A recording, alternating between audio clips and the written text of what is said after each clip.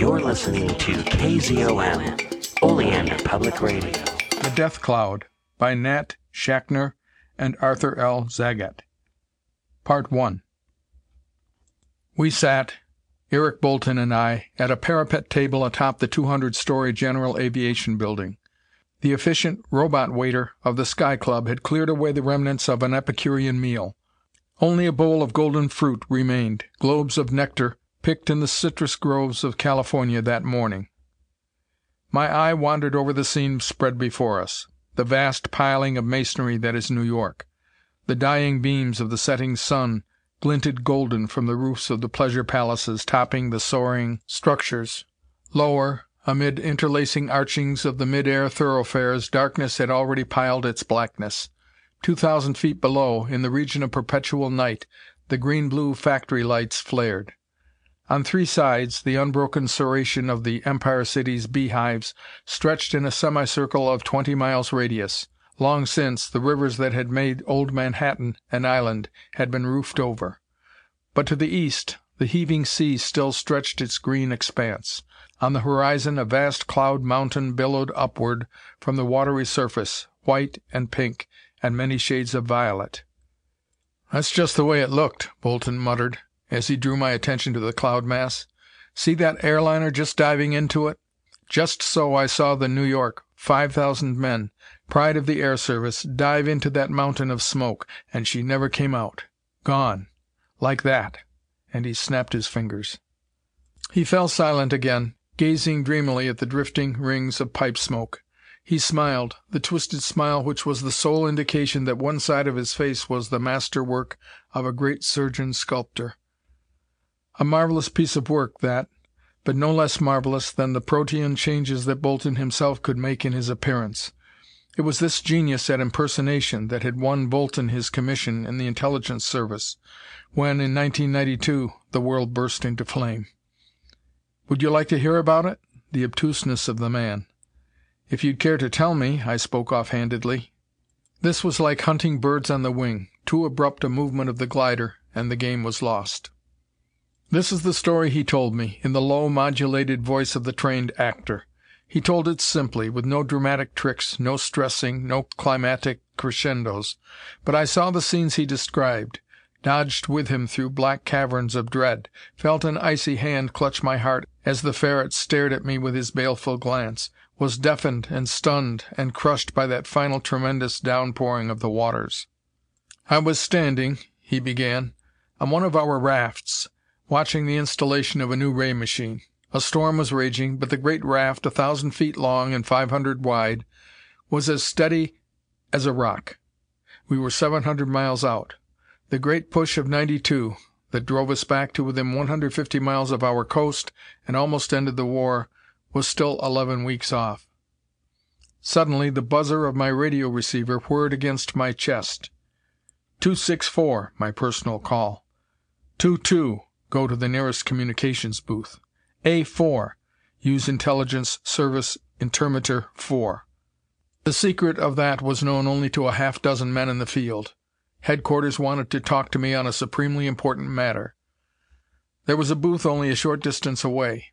I stepped to it and identified myself to the guard.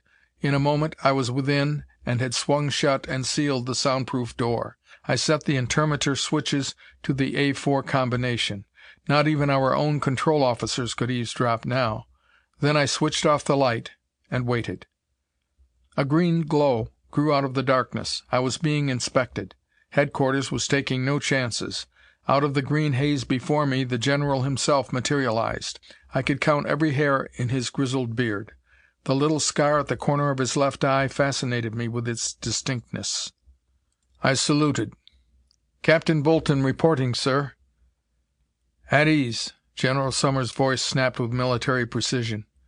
The general was standing in his private office in Washington. I could see his desk in the corner, and the great operations map on the wall. There were new lines of worry in the general's grim face. He went straight to the point. "Captain Bolton, we are confronted with a problem that must be solved at once. While our information is meager, the staff is convinced that a great danger menaces us. Of its precise nature, or how it is to be combated, we are unaware. I am assigning you to secure the answer to these two questions. A week ago there appeared 10 miles east of the enemy's first line and directly opposite our raft 1264 what seemed at first to be merely a peculiar cloud formation. It rose directly from the surface of the water and was shaped roughly like half an egg. The greatest dimension, lying along the water, parallel to the battle line, was about 5 miles, the height approximately a mile. When 2 or 3 days had passed and no change in the shape or dimensions of the strange mass had taken place, although wind and weather conditions had been varied, we determined to investigate. This was undoubtedly an artificial, not a natural phenomenon. It was then that we discovered that there was a concentration of defenses along this portion of the front. Our scouts were unable to find any of the usual gaps in either the ray network in the upper air or the gyro knife barrier beneath the surface. At the same time, from scouting parties and deserters at other points, we learned that rumors are rife throughout the enemy forces of some scheme now on foot that will overwhelm us within a very short time. No details have been given, but so widespread is the gossip, and so consistent, that we have been forced to the conclusion that it cannot be reasonably dismissed as mere morale-supporting propaganda. We have secretly developed a method of so equipping aircraft as to render them immune to the enemy death ray. The device is complicated and requires time to manufacture and install. After careful consideration, we decided that the situation was sufficiently grave to warrant revealing to the enemy our possession of this new device. The battle airship New York has been equipped with the new protective equipment. Tomorrow at sunrise she will make an attack in force on whatever lies behind that screen. Your orders are these. You will proceed at once to raft 1264. You will observe the attack made by the New York. If she fails, you will then find some way to enter that area, discover what is going on behind the screen, hamper or destroy the enemy plans if possible, and report back to me personally. The general's face suddenly softened. His tones lost their military precision. I am afraid, Captain, that I am sending you to your death. But we must know what is going on. If the New York fails, the task will appear impossible, but you have already done the impossible. The grim mask dropped again over the chief's features. Again he became the perfect military machine. You will call on any officer of our forces for whatever you may need. Here is your authority. He stepped aside, and I heard the low burr of the telautograph at the side of the screen before me. A moment, and the general was again visible. That will be all. Once more the momentary softening. Good luck, my boy. A final exchange of salutes, and the screen went blank. I switched on the light. There in the little machine was a slip of paper. I extracted it. The lines of type, the scrawled signature, burned into my brain like letters of fire. 2. All officers of the military forces of the Americas. Subject: Military Assistance. Eric Bolton, Captain, MIS, MFA, is authorized to call upon you for any assistance. You will comply with his requests. Alton Summers, Lieutenant General Commanding, MIS, MFA, by authority of the Commander-in-Chief. In the corner appeared my thumbprint. I stood there for a long time, mulling the thing over. The staff was laying tremendous stress on the enemy's strange cloud formation, even to the extent of disclosing the secret of the new defensive device. The Easterners, too, had something novel, something that would cut off absolutely the transmission of ether waves. Nothing either side had yet produced would do that. What was happening behind that screen? Would they break through our defenses at last? A vision rose before me. Hordes of yellow men, of black, of white renegades from the nations where the red flag waved dominant, pouring over the Americas. The horrors that Britain had undergone, the last European nation to hold out against the Red Horde, flashed into my mind. I shuddered. Never. It must not be. I was hurled from my feet by an electric shock. A great flood of sunlight burst in on me. A corner of the booth, 3-foot concrete, had been sheared away, whiffed into nothingness. I arose and dashed into the open. A raid was in progress. The air was electric with the clashing of opposing barrages. The terrible silence of the pitched battles of that war oppressed me. I saw a squad caught in the beam of an eastern ray projector, destroyed. The end man must have been just on the edge of the beams. Half his right side lay twitching on the ground. The rest of him, and the 7 others, were smoking heaps of blackened cinders. High over no man's land, queer how those old phrases last, a covey of enemy helicopters hung, waiting for the barrage to lift. A black hulk broke the surface of the water, split open. Then another. Enemy subsurface craft. The fight was being waged underwater, too. A green mass spilled its contents as it leaped over the waves and fell back. One of ours. A huge buzzing came from behind me. A cloud of wasp-like forms flew high overhead. It was reserve aircraft, hurrying up from the second line raft, 10 miles west. But this was no affair of mine. I had my orders. I must be in the North Atlantic by daybreak.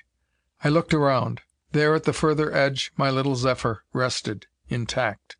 I hurried to her and sprang into the cockpit. I was off the coast of Chile. 12,000 feet would clear the highest range between. I set the height control. Today you don't have to do that, but Mason hadn't perfected his automatic elevator then.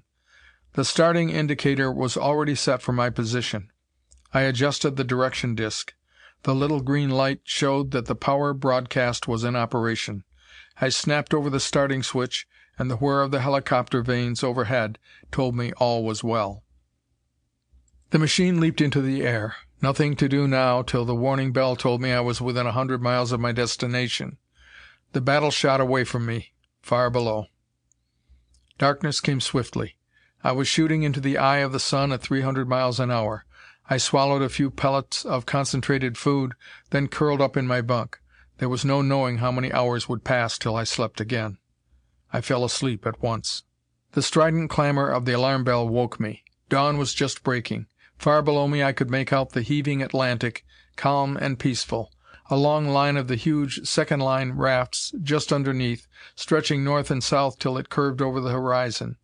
A bugle's clear notes came drifting up to me. Reveille. Then I was hovering over my goal, Raft 1264. The black rectangle was alive with activity unwanted at this early hour. I took over the controls from the mechanical pilot, sent my recognition signal, and drifted downward. The Zephyr settled on the raft with a soft hiss of the compressed air shock absorbers. A guard came hurrying up. My credentials passed upon. I alighted. Momentarily it was getting brighter. I was just in time. I looked eastward, toward the enemy rafts. Beyond them, there it was, just as General Summers had described it. A mountain of vapor, gleaming white in the gathering light. Not at all disquieting. Merely a shifting, billowing cloud mass. Rather pretty. The rest of the sky was clear, unspecked. As I gazed, a line of red fire ran around the edge of the cloud. A violet glow suffused the whole, faded swiftly into pink. The sun was rising. Behind me I heard a huge whirring. Turning, I saw her, just rising, all the beautiful trim length of her, the New York, pride of our air fleet. 50 paces to my right, a little knot of officers caught my attention. I recognized Jim Bradley. I remembered someone had told me he was a major and was commanding a raft. Good. Jim would work with me as he had in the old days at Stanford U, when I coached the air polo team that he captained. I walked over. Time for only a hurried handclasp. The Signal Corps sergeant, earphones clamped to his head, was intoning the airship's messages. We have reached the 1,000-foot level. Will now head for the objective. All well. We watched her. She was through our barrage line. A snapped order from Jim restored the barrier, momentarily lifted to let her pass. A curious shimmering blurred the ship's outlines. I called Jim's attention to it. That's the new device, a network of fine wires charged with neutralizing vibrations. Worked like a charm in the tests, but there's no telling how effective it is in actual service. A cold shiver ran up my spine. Many a fine ship I had seen strike that invisible network of rays and puff into smoke. Was that to be the New York's fate? "We are about to pass through the enemy barrage. All well," came the sergeant's unemotional monotone, repeating the voice in his ears. I knew that voice was being listened to in Washington by a little group whose every shoulder bore the stars of high command. My thoughts flashed to them, gazing breathless at the screen that imaged the very scene before us. My breath stopped. Now. She must be in it now. The next second would tell the tale. A faint coruscation of sparks ran along the network, but the craft kept steadily onward. Thank God. We have passed through the enemy first-line barrage. All well. A faint whistling of released breath came from all about me. I was not the only one who had agonized at that moment. The first test had been passed. Would the other be as successful? We are increasing our speed to the maximum. Objective dead ahead. All well. I saw the ship fairly leap through the sky. 500 miles an hour was her greatest speed. Another moment. We are entering the cloud. Bow is invisible. All... She was in it. She lurched. Plunged forward. She was hidden. I turned to the sergeant. Tremendous concentration was on his bronzed face. He reached out, twirled a dial in the set before him, and shook his head slightly. Twirled again. We were knotted around him, our faces bloodless. He looked up. The last sentence was cut off sharp, sir. I can hear nothing more. Even the carrier wave is dead.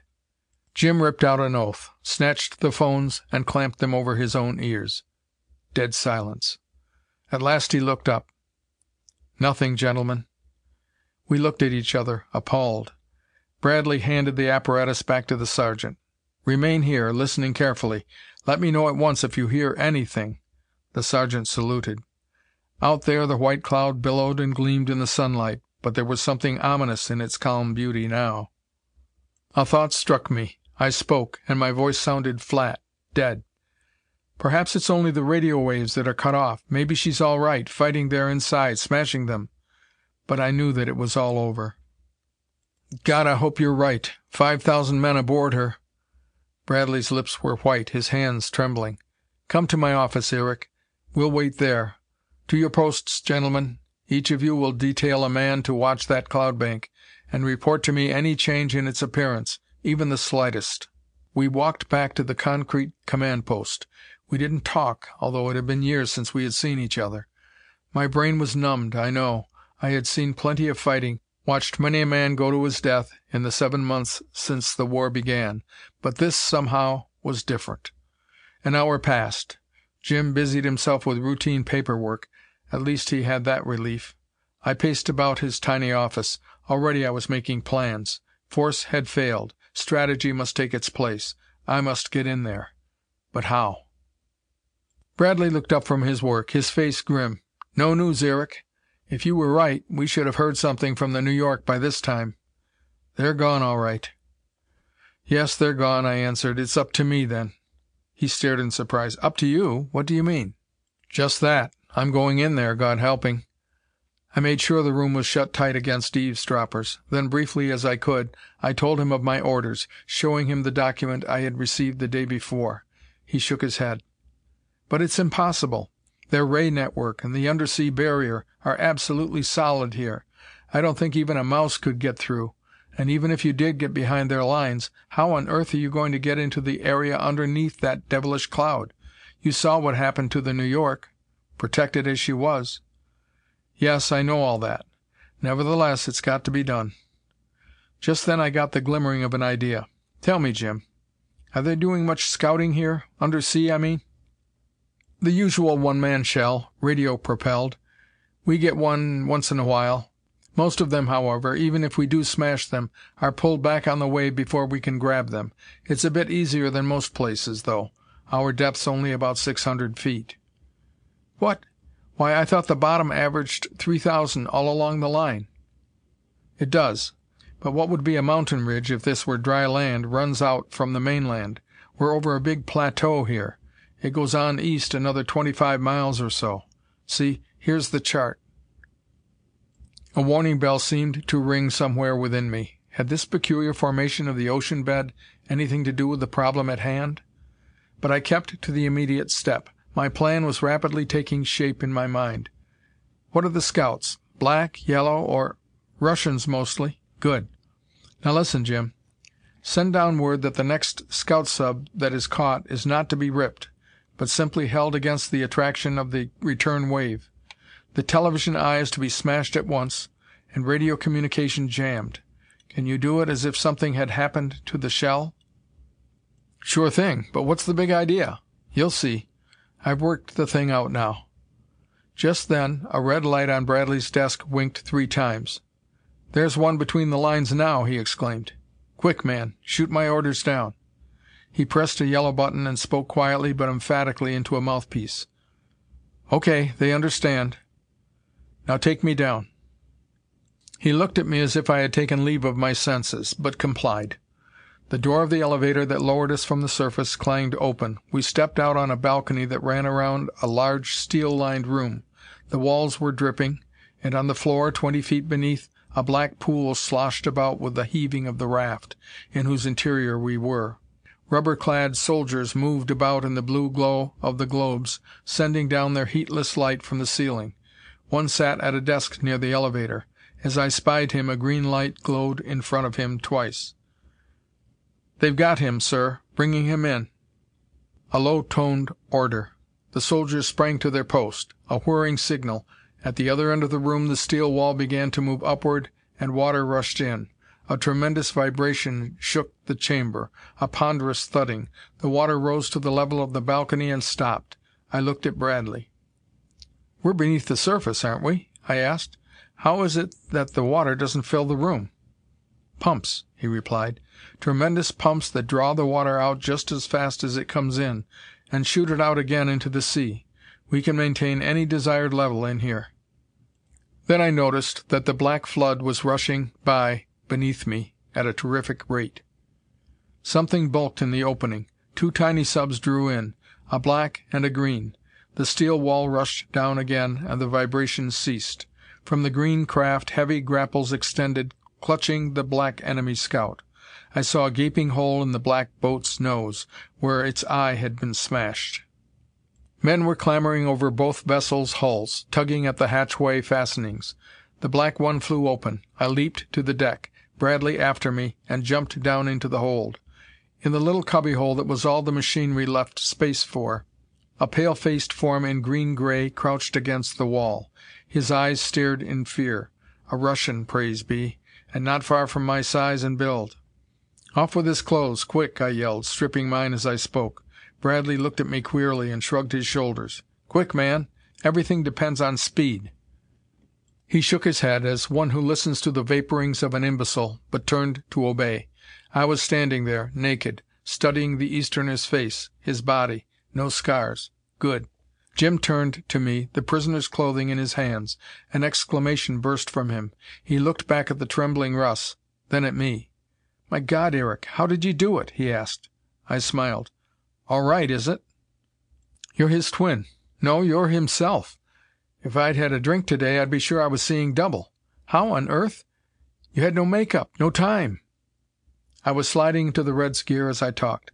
"I've trained all the little muscles in my face, muscles you others don't even know you have. Started when I was a kid, then made a good living at it, acting. Comes in handy now, damn handy. I can make anything of my face, and hold it forever if I have to.